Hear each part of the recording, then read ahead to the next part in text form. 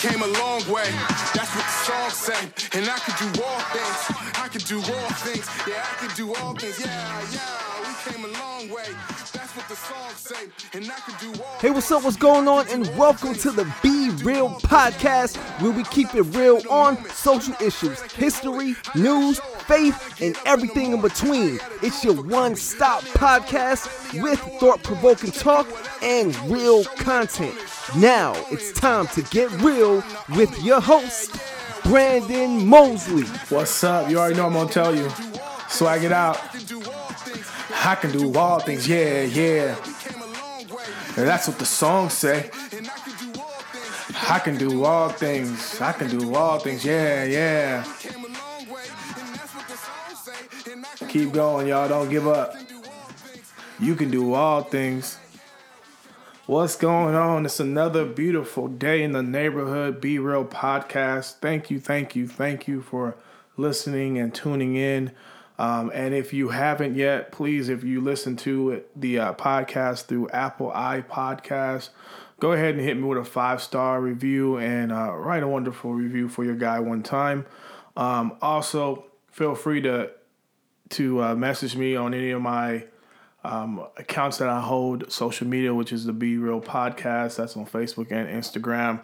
And also you can email me. The email is bmosley@change.org. Also, don't forget, if you haven't listened to any of the other 7 episodes, please go back and listen to them. I promise you will enjoy them. I think you will personally. But we have a jam-packed show today. We have a guest. So we're going to get to that pretty quickly. But before we do, I just want to preference what we're talking about. So the title of this episode is The Gospel of Social Justice. And with that being said, we're going to be talking about the place church may hold in social justice and some of the history which will be brought up in this conversation. For me, church is, part of who I am. I grew up in church.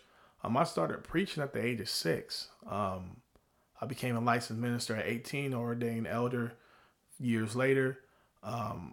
So that's a part of who I am. And so I have many stories about the church, and I'm going to always give you guys a story. But the one I have is I was in, I want to say like 7th grade or something like that. And I'm sitting in the back of the church, and it's a fairly large church at the time. Shout out to Friendship Christian Fellowship Church I grew up in. And my dad was a elder at the time, sitting in the pulpit, and I guess I was sitting next to my cousin, and we were talking, and it's about to be, I guess, offering time, so we're chopping it up while they're getting ready to have us, walk around and give to the church. I'm in line, my dad grabs me up, something dramatic, in front of everyone, right? And I'm just like, I'm in maybe 7th grade. I remember having like a black Laker jacket on, one of those bomber jackets or whatever. And I'm just so embarrassed, right? He snatches me up, takes me to the back, and was like, "What are you doing talking? I saw you talking the whole time. I'm tired of it." I'm like, "Bro, what did I do?"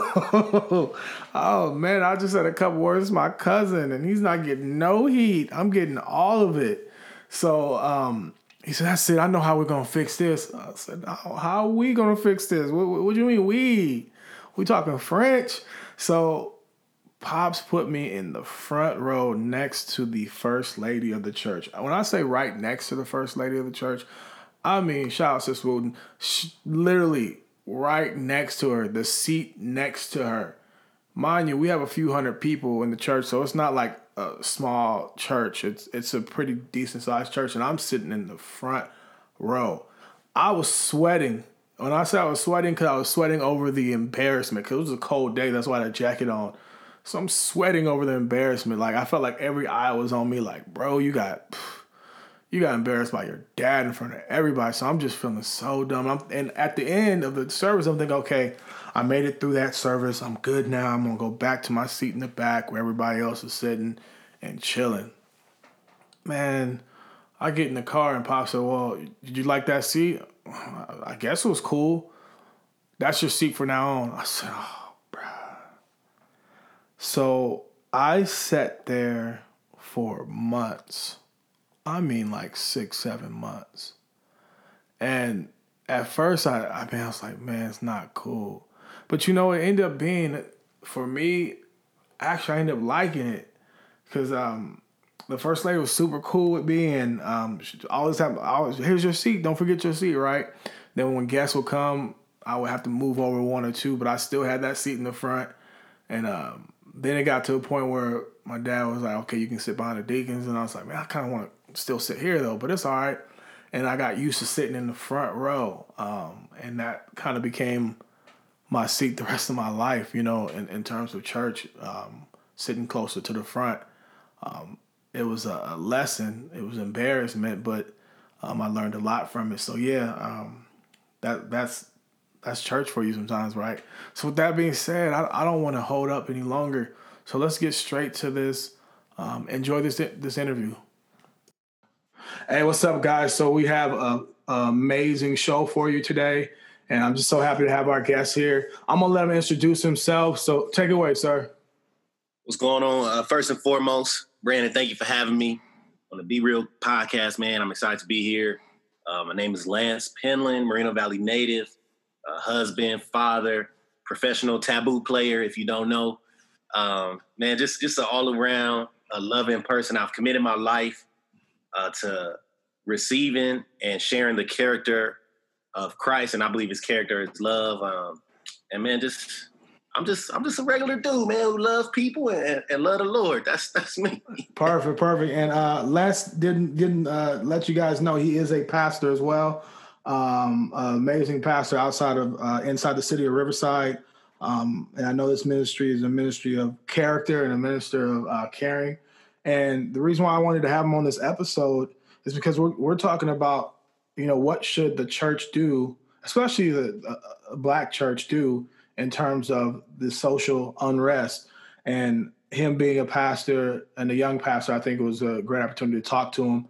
And we go back quite some time. I'll say almost a decade now, right? I would say about that.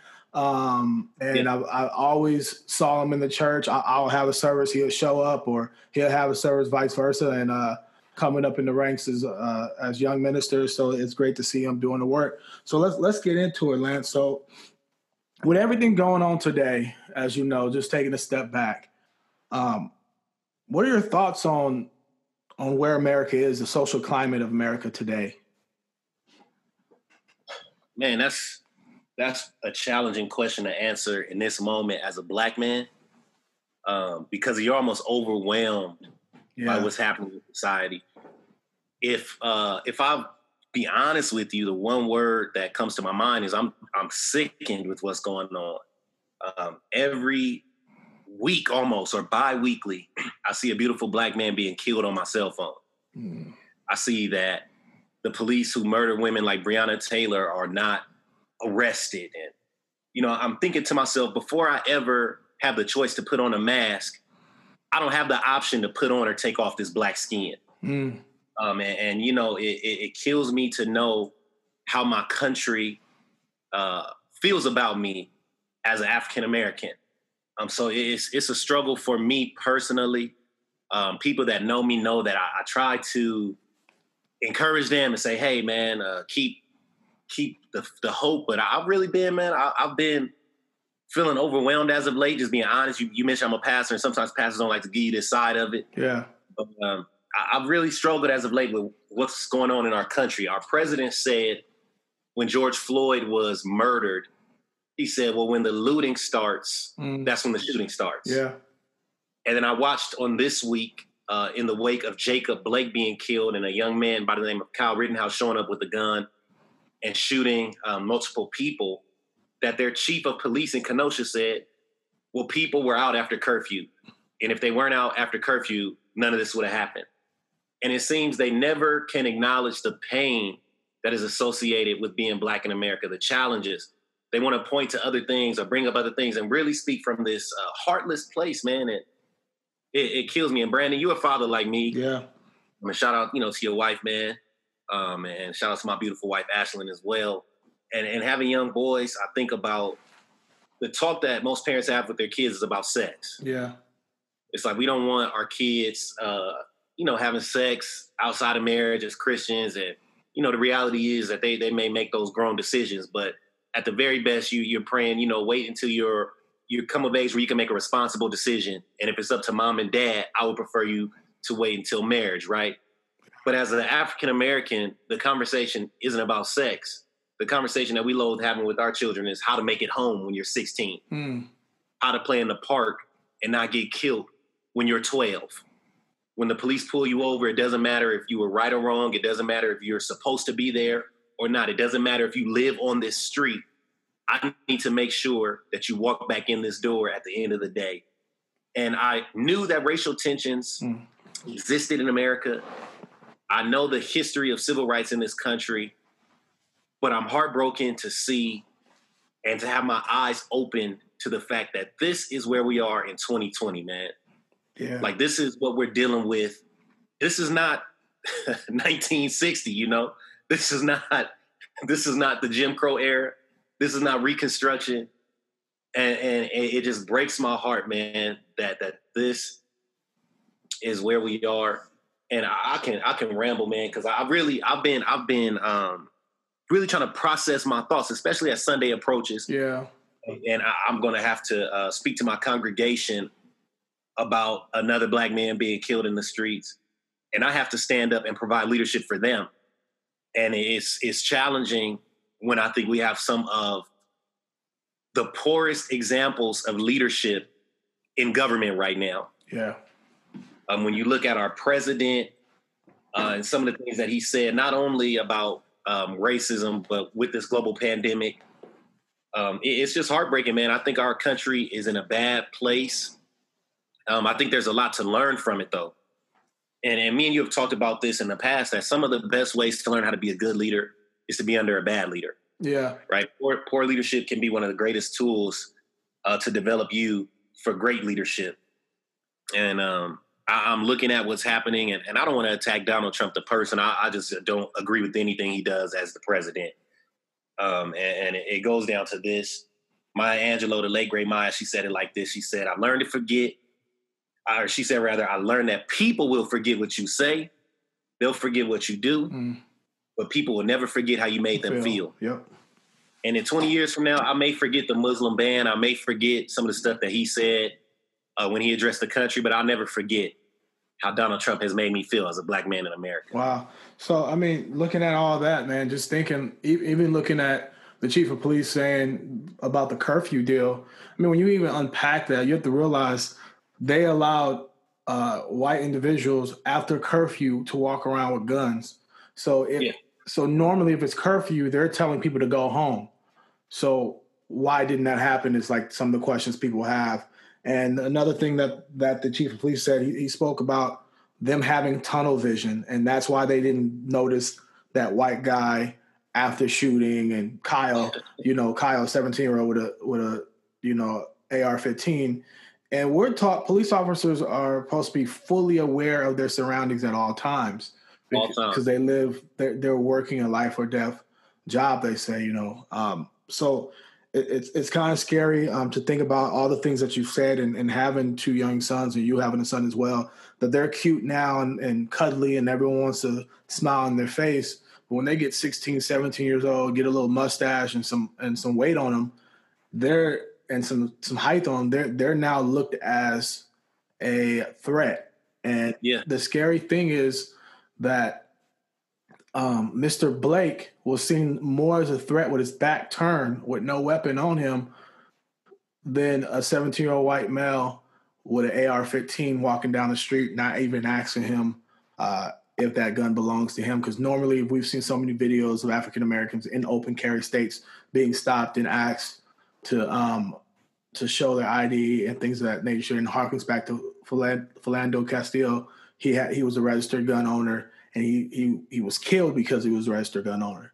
Because he had a gun on him, which was registered, told the police, did the right thing, complied, and still ended up dying in front of his fiance and his stepchild. So that's scary. So moving along, just thinking about that and where your position and you being part of church, and we grew up in church And we understand church and looking at, you mentioned the civil rights movement and things of that nature. Should churches be concerned about what's happening today? Is that their concern? Should that matter to the church today? Wow. I don't think, I don't know if you can call yourself a church and not be concerned. I think that what's going on is not the church's fault, but it is the church's responsibility to be a part of that change. And the world is in such uproar right now that the church has to be a voice in the midst of what's going on. It has to, speak truth in the midst of all of the craziness. Like, man, we have a pandemic that's killing people. We have, and I'm talking about COVID-19, right? We have this 400-year pandemic of racism that's still killing African Americans in our country. And the church, we have to come to the table and let people know, what is God saying in this moment?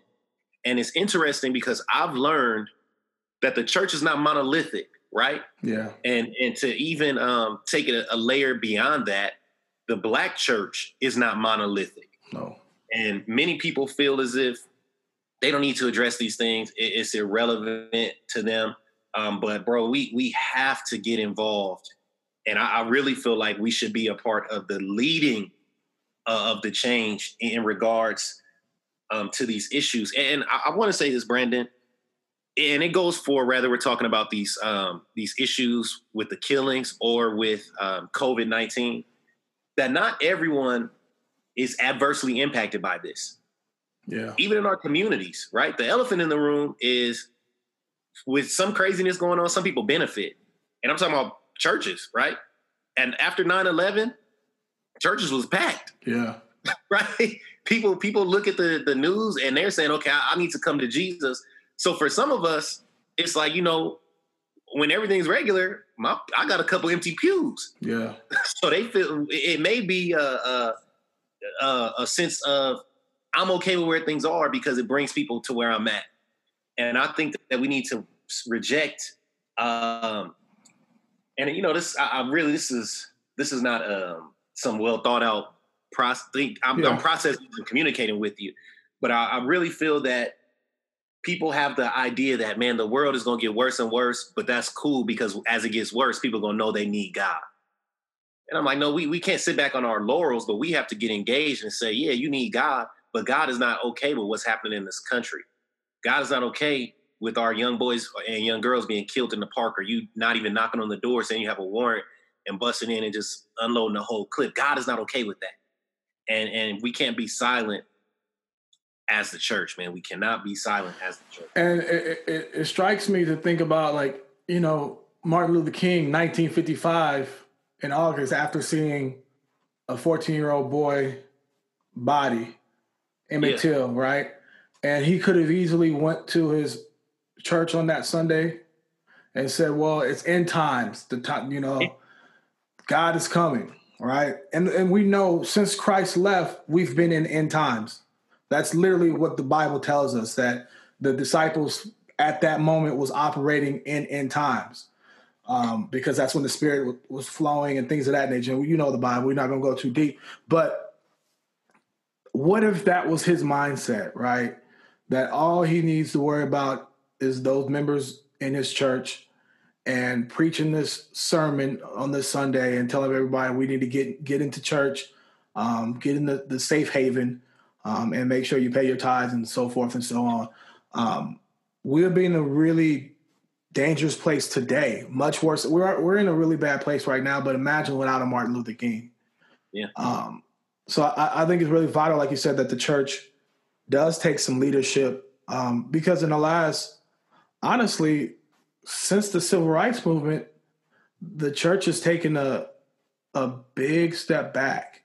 And we're talking about just, in terms of African-American church. I grew up Church of God in Christ, Baptist, so forth and so on. All these different groups have taken a step back, and almost said not much of nothing when you look at. But Brandon, I want to say this though. There's a great book by Dr. Carrie Bray from Wright Divinity School in Fort Worth, Texas. Yeah. I've been reading it, and she says in this book that 13% of Black churches supported Dr. King. Yeah. So we often say, like, man, like, where's the church? And I'm thinking, like, I don't know if we've ever done a great job. That's true. It has been leaders from the church who have stepped up. But even when you look at the 13 churches that are now historical landmarks from the civil rights movement, it's 13 churches that are landmarks. Why is it not 300 churches that are landmarks? I think, to be honest, and even with that, when we look at the Black culture, Black society at the time, majority of people did not join. It was mainly younger people. It's just the sense of, I guess, comfortability, you could say. Yeah. And when I'm saying like the church was not stepping up in terms of leadership, like you had people maybe late to the party. Like Church of God in Christ at the time was late to the party, but they joined the party though. You get what I'm saying? And that's what I'm saying. Like I feel like it's been such a big span. We're really not having much of anyone join the party. What people are thinking. Because when you look at, bishops and preachers who are preaching, you're not hearing much about these social issues or ills. And coming up to the next question, that's why so many millennials truly don't see the church being a part of anything, being a part of this change. And why do you think they feel that? Why do you think they feel that the church is not really concerned about social justice? Well, I think you spoke to it when you said churches showed up, but they were late to the party. And I don't want to bash churches. I don't even like to talk about what I'm against. I like to talk about what I'm for. Yeah. But when you look at the situation, and I'm going to equate this to the church of Colin Kaepernick, and 4 years ago, I want to say 2 days ago, was the anniversary of Cap taking a knee. Yeah. When we're recording this. And Stephen A. Smith was against him. Yep. A lot of the talking heads were against him. Everybody was saying, I don't know, I'm not with that. The NFL basically blackballed him. And here we are 4 years later, and everybody's late to the party. Yeah. And as we look in the history books, the NFL, they got with him, and Stephen A. got with him, and whoever agreed with him. But we have to be willing to take a stand when maybe that's not the popular opinion. Yeah. Yeah. It's not popular, but it's right. It's not what everyone is going with, but it's right. And as ministry leaders, we have community collaborations. We have large donors who are predominantly older and much more conservative. Yeah. We need to get things approved by city boards, right? If you have a building project and you got to get the city to approve what you're doing, I don't know if you're going to be outside right now protesting the police. Yeah, it matters what city you're coming from, right? And looking at that, you even look at that Martin Luther King, Dr. King to be exact, when he went out against the Vietnam War, talking about becoming unpopular, I mean, he lost a lot of donors and a lot of opportunities. He was really, out there in the wilderness on his own. So that 13%, some say you would have to cut that more than half the amount of support he was receiving from A, the church, and B, from donors and white liberals at the time. So he lost a lot of support going out against LBJ. I think we should shift the discussion to not what's wrong with the 87% that didn't support. Yeah. And I'm not saying that you're not doing this. Yeah. But I'm saying as a whole, right, our culture, our community, our generation, the younger generations who are maybe looking at people in power and saying, well, why don't you support her? Y'all don't understand. And say, hey, King did have those 13 churches turn into national landmarks, and they led a movement with those 13 churches. Yeah. So, Matthew 17, it says that straight is the road and narrow is the gate. Yeah. So it's not everybody that's going to do this, but we do have some who are, standing shoulder to shoulder with us and with those who are fighting for people's rights and fighting for change. So I do think that there are churches who are, in the trenches that are in the field doing the work. Definitely. I don't ever think, and this may be an unpopular opinion, I don't ever think we'll have the majority of churches working for that change. It's too much pressure, man. It's too much pressure. But I celebrate the churches that are a part of that change. Because today in 2020, when George Floyd and the list, it's too many people to name, man. It's too many hashtags. When we look at all of these people, and they're not just hashtags, they're real people with children and wives and husbands and parents. But today, there's so many people, man, having panel discussions and speaking out. But I'm wondering, where were y'all when Tamir Rice got killed? Where were y'all when Trayvon? And now, after this movement has been led and we made so much headway, now people are comfortable, So for me, it's like I'm not putting my faith in those that come when it's comfortable. Yeah. But I will appreciate, acknowledge, and honor those who fight when it's not popular. Yeah. And I think part of that fight, that why the growth of people coming in is because of this pandemic. It is because everyone's on, I don't want to say timeout, but we're on timeout. You know what I mean? And everybody a timeline on their phone. Exactly. So people have more time to pay attention to issues. Where if this would have happened any other time, we would have had the week or 2 weeks worth of protests, maybe 3 weeks worth, then back to work. Or the protests wouldn't have been as big because people are not at work. So you're not at work, you're sitting at home, you want to go do something and be productive, I'm going to go to the protest. So with that being said, like, what is the place, and this is a twofer type of question, what is the place of the church in social justice? And also, like, how can the church help the movement?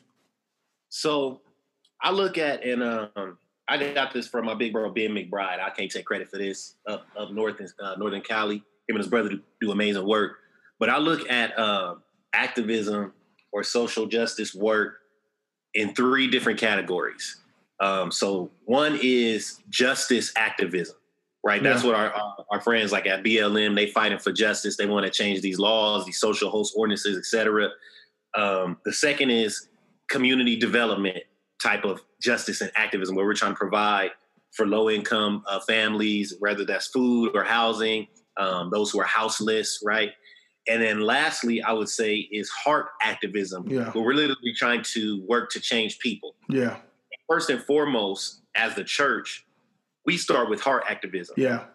I'm trying to reach you with Jesus to change your heart and get you to see that no matter what the issue is, racism, xenophobia, children in cages, whatever the issue may be, I'm trying to reach your heart to say, hey, man, that's wrong, right? Yeah. And that extends into justice activism, and it extends into community development.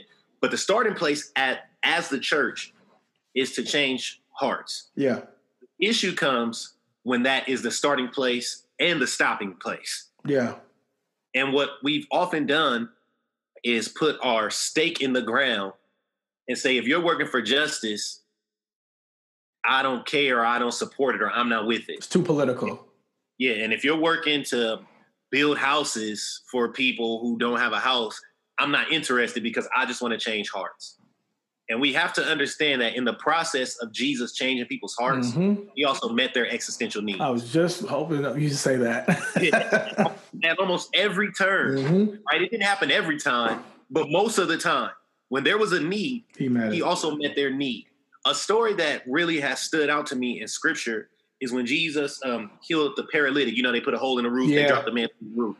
And it's crazy to me because he said, son, your sins are forgiven. He said that to him first. Yep. And then he healed him and said, take up your bed and walk. And I've always struggled with, like, this is weird. Like, I don't really understand the process. But Jesus didn't just change his heart. He also changed his situation. Yes. And I realize now that, yes, he became a believer. Yes, he got saved. Yes, he was forgiven from his sins. But I believe because his situation was changed, he was able to believe in the God that saved him. Yes. And so many people don't believe in the church. And like you and I, many of them were raised in the church. But now they're saying, where is this God when it comes to my situation? So I started as a believer. I started having faith in the church. My mama raised me this way. But I don't ever see Jesus or their Jesus showing up in the midst of my problems. I don't ever see him showing up when it comes to the man who just got shot in his back 7 times. I don't see the church there. And I think that we need to show up in both spaces, right? And I think that'll really have an impact on those future generations where, yes, you can change my heart, but you can also change my world. Yeah. And I think it's really important for us to realize I know there's a lot of churches out there who's doing the community outreach,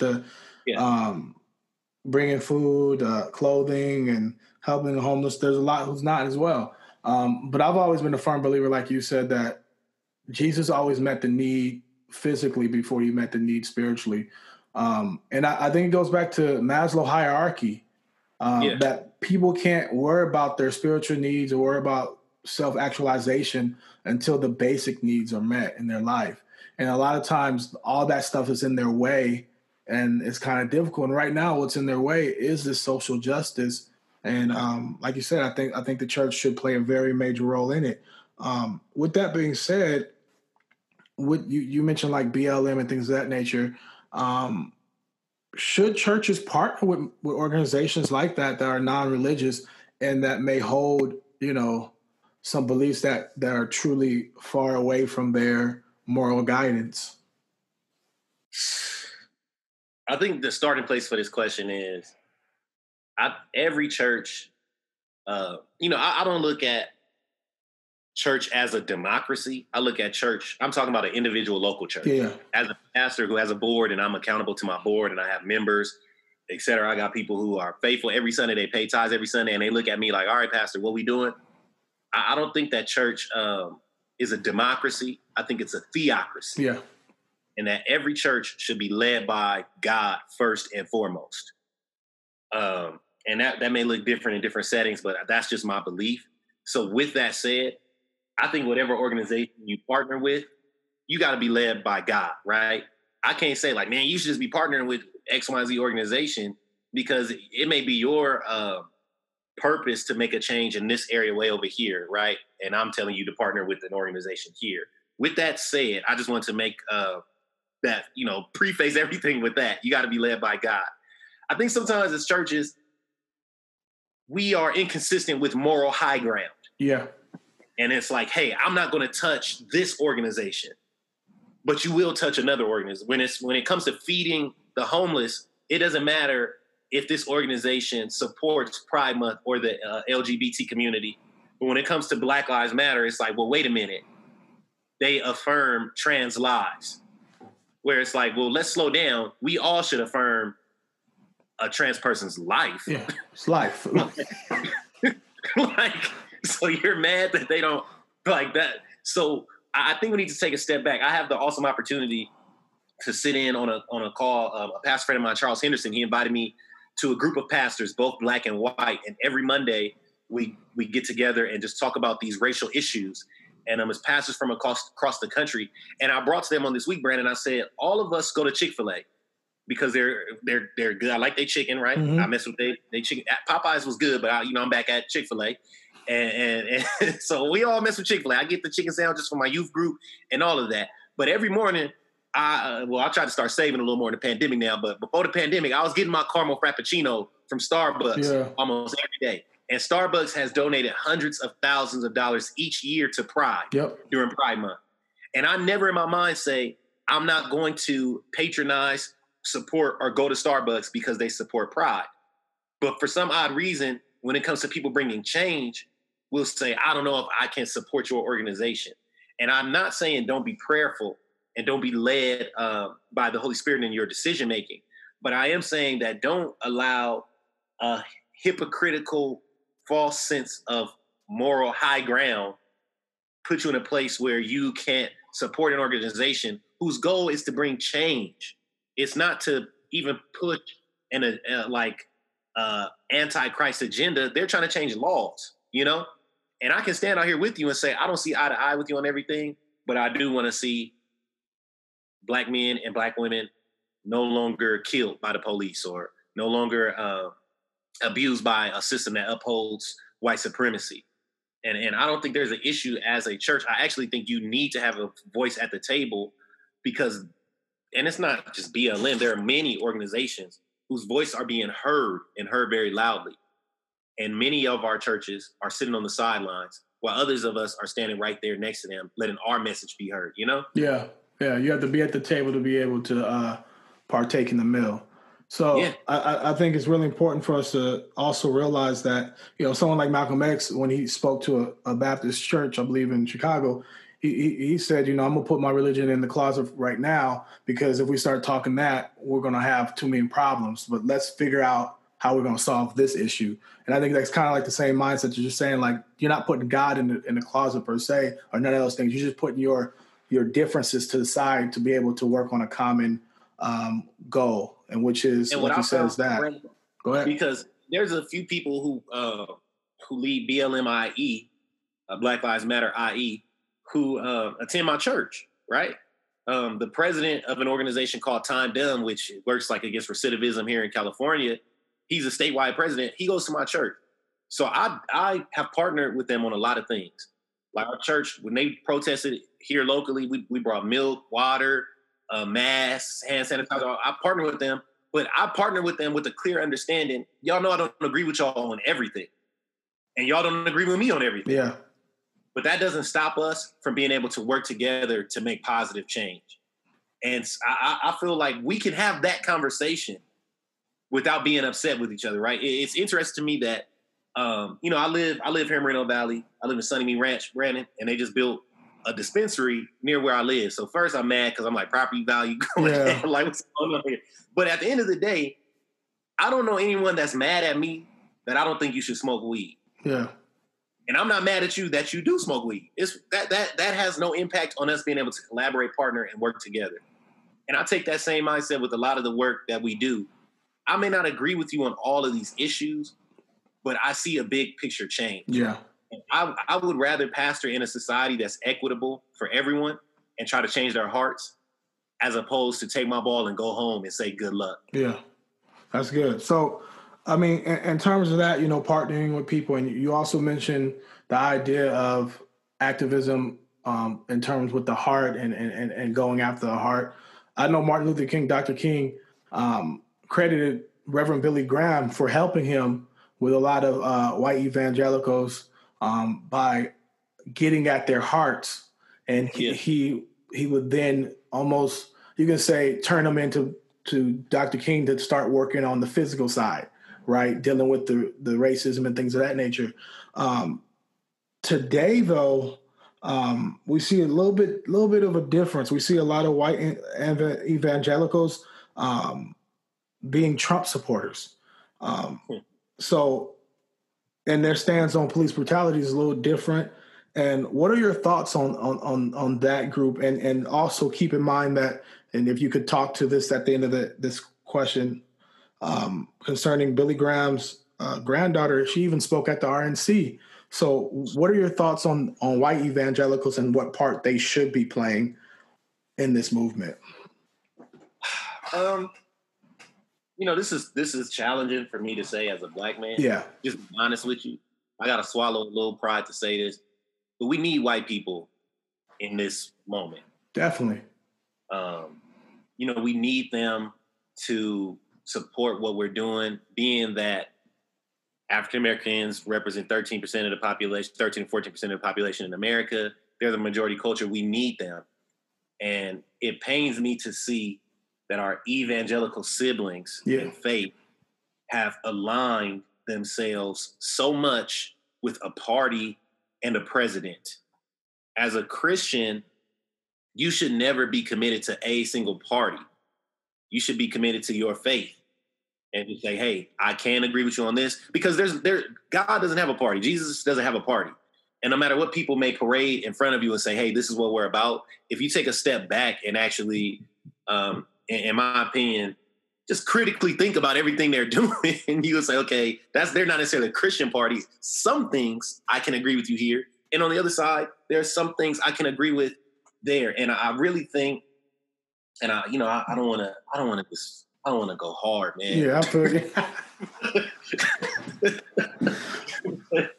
You got to eat some cat. You'll be all right.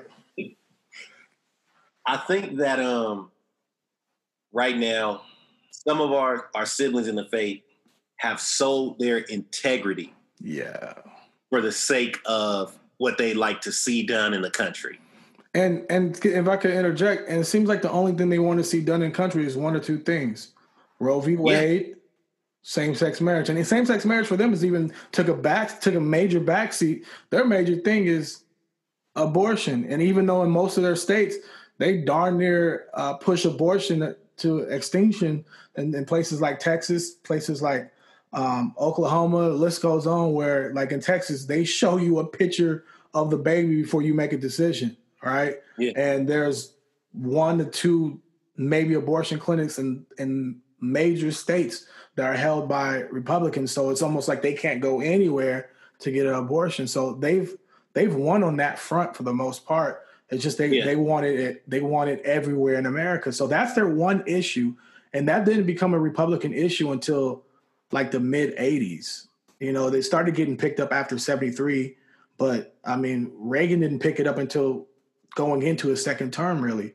So it's like that's what they're fighting for. So outside of that, what do you think is the crust of why they're holding on to, you know, Trump so hard? And even after all the unchristian things he's said and done, they'll still tell you he's used by God. Well, I think that there's I forget this man's name. I was just watching a podcast that my brother had. I wish I could get his name right now, but he said that there was a study done, and I'm quoting somebody who was quoting somebody, but I think this is valuable enough information. And I promise, I don't know if you do show notes, but I'll email it to you so you can put it in the show notes. Oh, well. He said that as they study multicultural churches or multi-ethnic churches, which is what often people consider white churches to be, that they only go as far as the comfortability of their white parishioners. And I think when we start to talk about a lot of issues that maybe Democrats like to come across as progressive about, or just issues that have to do with, you know, people who need help, people who are maybe not as affluent as other people who may have been marginalized, these conversations get uncomfortable for white people. Yeah. Because of the history of slavery, right? And your family may have had much more opportunity than my family. And here we are experiencing the fruit of those opportunities and the head start that you had. And for us to acknowledge that as a white person, you get uncomfortable. So now with white people in your congregation who are not comfortable with some of these social conversations, and it goes back to at the risk of losing donors and losing opportunities, they keep their mouth shut and they align themselves with people and parties who are not going to make their parishioners uncomfortable. Yeah. And people need to get comfortable being uncomfortable, especially as a Christian. Yeah. The gospel is divisive. Yeah. You know, we talk about the grace of the gospel, and I wholeheartedly I'm with grace. I'll die on that mountain. I'll die on that hill. I'm with grace. But with that said, the gospel is divisive. And the reason it's divisive is because it tells you you're wrong, but here's grace. Yeah. Many people don't want to deal with the fact that as a Christian, you need to be able to handle I'm wrong. And there are some things that inherently that's been passed down generation to generation. In order to have the conversation, we have to acknowledge there's been some wrong that falls on the plate of some people. It doesn't fall on the plate of others, right?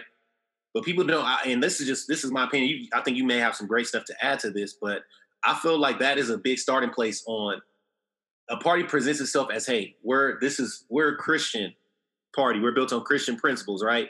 Or we uphold Christian principles. And it's like, well, you don't, like you said, you don't uphold all of them. You just uphold the ones that make you comfortable. Yeah. And I think the big thing we have to understand, since we're a two-party system in America, it's impossible to be a completely wholehearted Christian party unless you start going to third-party system, because at the end of the day, the umbrella is too large. So the platform, you even see what happened with the Republicans the last 12 years when the Tea Party started to come in and the Freedom Caucus started to come in. That changed the party completely. I mean, we saw the change back in 1960s, when we saw different people come in and brought in the evangelical ideas, right? The senator from Arizona. So my name escapes me right now, but we have to also understand the same thing with the left. I mean, it has changed and it's consistently going to change because the platform has to be large enough to carry millions of people. So, I mean, the Democratic Party looks different here than it does in, let's say, Mississippi, right? Yeah. And that's just a reality. And I think you just have to, when you vote, you have to look at the whole circumstance and the whole every line, if that makes sense. You look at everything, and you got to vote where you're most comfortable at. But with that being said, I think you kind of answered this somewhat, and I just want to give you a chance to see if you want to harken more on this. Why do you think there's such a gap between white evangelicals and, down home black churches? Why is there such a gap? What's happening? We are supposedly serving the same God, same Christ. We read the same Bible, but there's a gap when it comes to social issues dealing with African Americans. One thing I'm learning, just as I'm in my 30s now, I'm getting a little older. I deal with more people in different spheres than I've ever had in my life. I've learned, and this is a universal truth, of course, but as you get older, you realize like, oh, this is a real thing. I've learned that people can only live from their lens. Mm-hmm. And I'm beginning to give more grace with that, hey, you know what? It's hard for you to see outside of your experience. Yeah. And what really opened that up for me, and this was recent, is I saw a video of women leaving the club. It was like in a college town. And all of these dudes were grabbing on these women and touching them inappropriately as they were just walking. It was like they were just walking through. And I'm like, wow, I never realized how the struggle is for women when it comes to harassment. Yeah. And it's only because I've lived that as a man. And like, I'm not really out here harassing women like that. Like, you know what I mean? Like, so like, I just never even put that in my mind. So I started to unpack that. Like, okay, so she has to be concerned about what she wears. Even if she want to wear that, she still got to think about it. And then who goes with her because she got on something that may attract wrong attention. So she need a couple people with, and all these things. And I was like, I lived my whole life with this blind spot. And it's crazy. I always knew that, harassment is wrong and all of that, but I had like a new level of like an epiphany. Yeah. That I did. And this may sound weird because you're like, what are you talking about? Like you didn't know women were harassed, but I hope you're understanding what I'm saying. To that level, understand rape culture is real. Yeah. Like, and just the extreme extent that it goes. And I realized in that moment, like, I'm not excusing anybody. I don't excuse myself in that. But I'm like, maybe these people, and not all of them, but some of them, they really don't know. And they're in silos that reinforce what they believe. And we have a responsibility to continue to yell from the mountaintop. We are going to bring change, whether you know it or not, whether you like it or not, or whether you want it or not. Yeah. And and it goes back to when we talked about Dr. King. The majority may not ever catch on, but I do believe there will be some of our allies who come from other cultures, other races, who will say, hey, we'll support. Same thing happened with Dr. King, right? He was writing the letter from Birmingham prison. Some white clergy jumped on to support him, and it was out of there. You know what I mean? And I'm sorry. I was just going to say, and within that letter, you see that there was a lot of black clergymen against him. I mean, before that, they wrote out an open letter in the newspaper condemning Martin Luther King, Dr. King, and calling him a carpetbagger. So, I mean, it kind of goes back to that point. I'm sorry, go ahead. No. I think that because our history in this country, right, because of how the black church started through the AME church, right, in the early 1800s, the lens of black theology, which I love and respect and appreciate and subscribe to a lot of black theology, is different than the lens of white theology. And I don't want to take a podcast like somewhere else. Yeah. We might have another one for that one. But I don't think it's wrong to have a theology that speaks to the needs of your people. Because I think the gospel is big enough that it can meet your specific needs too. But in the midst of that, you also need to understand what other people are going through. Compassion. But that compassion often comes when you've experienced pain also. Yeah, and the crazy thing is, like when you speak about the idea of those silos or confirmational bias in America, that's what's happening full-heartedly. I mean, you look at Facebook, Instagram, whatever social media you use, they literally create a bubble for you. Then my last podcast is about sundown towns. There's still majority are all white towns all through America who's never sat down with an African American, with a Latinx, Chicano, or with someone part of the LGBTQ community. So all they see is either what they see on media, what Fox News would feed them, the movies they like, and the social media that they use. I mean, I mean, it went so far we had people saying that I was lying about sundown towns, and I was a conspiracy theorist. And this is like, it's not super well known history because everybody doesn't know it, but it's well documented and registered towns. I mean, it's not, and that's what we're facing.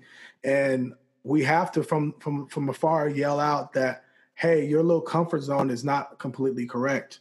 And with that being said, do you have any final thoughts that you would like to add, sir? Yeah, man. Well, first, appreciate you having me on, man. Episode 8 of the Be Real podcast. Yes, I think sir. this is episode 8. Yes, sir. Appreciate you. I love what you're doing. And I just want to say, this can be an overwhelming moment for everyone, specifically Black people in America and Black people all across the world. Yeah. But don't get discouraged. You got to just keep fighting, keep getting up in the morning, doing what you are created to do. Keep loving on people. You know what I mean? And I think that it may not ever get where we want it to get in our lifetime, but I believe it will get better. And it's going to get better through the work that people like, you're doing, Brandon, the many people who are listening to this podcast are doing. So don't throw in the towel. I'm telling you, I had almost had a breakdown this week, man. Yeah. And I had to come to the terms that, you know what, it's tough, it's overwhelming, it's challenging. But we gotta keep fighting. We have to keep doing the work.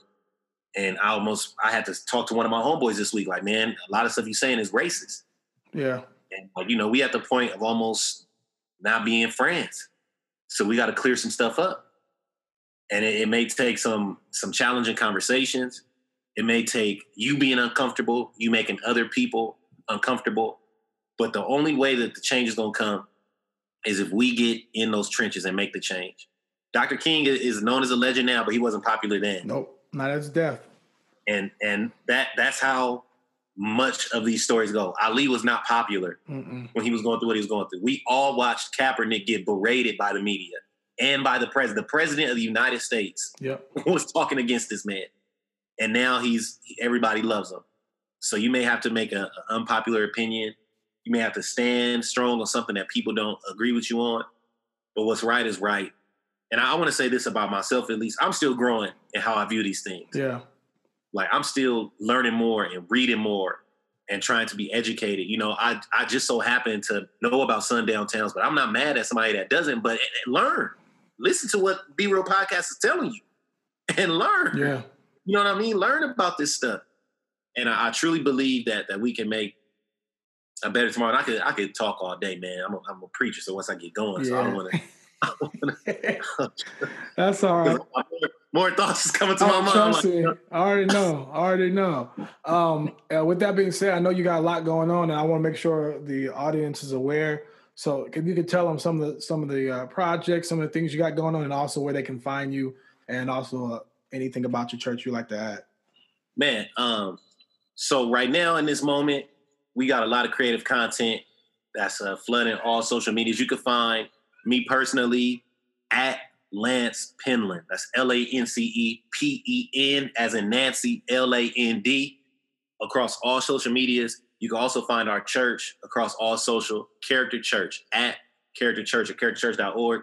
We got 2 church albums about to drop in the next 30 days. Got my own personal album about to drop in the next 30 days. We got thousands of sermons online. Not thousands, that's exaggeration, but we have a bunch of sermons online. We partnered with a lot of organizations locally in the community. This is what I want to say. Hit me. If you're a teacher listening to this, if you're a person that has a nonprofit listening to this, if you're working with any organization, if you're a startup, a young person trying to figure it out, connect with me. Our church's main goal right now is supporting people in what they're doing, trying to solidify people in what they're doing.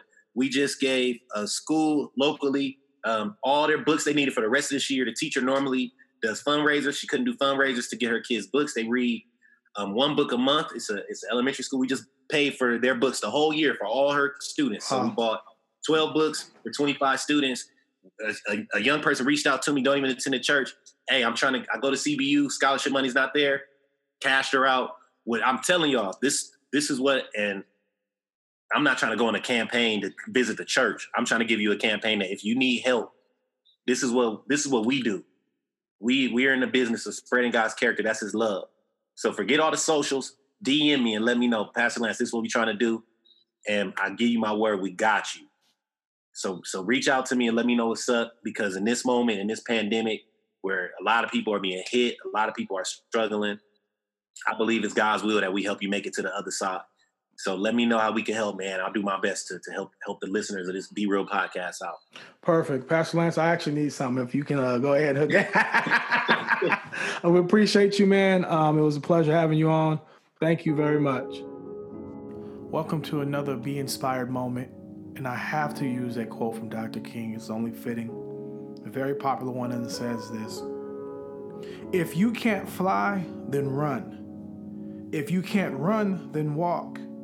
If you can't walk, then crawl.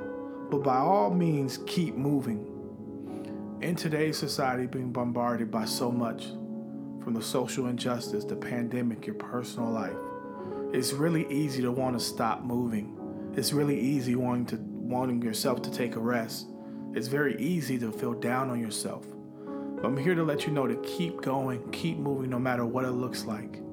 And with that being said, sometimes we even look at other people's paces and say, why can't I run? Why aren't I running faster? But the real response should be, I'm going the pace that's best for me. Sometimes we're not conditioned to run just yet. We're better off walking. Sometimes our legs aren't strong enough, so we're better off crawling. But the real deal is you're moving forward.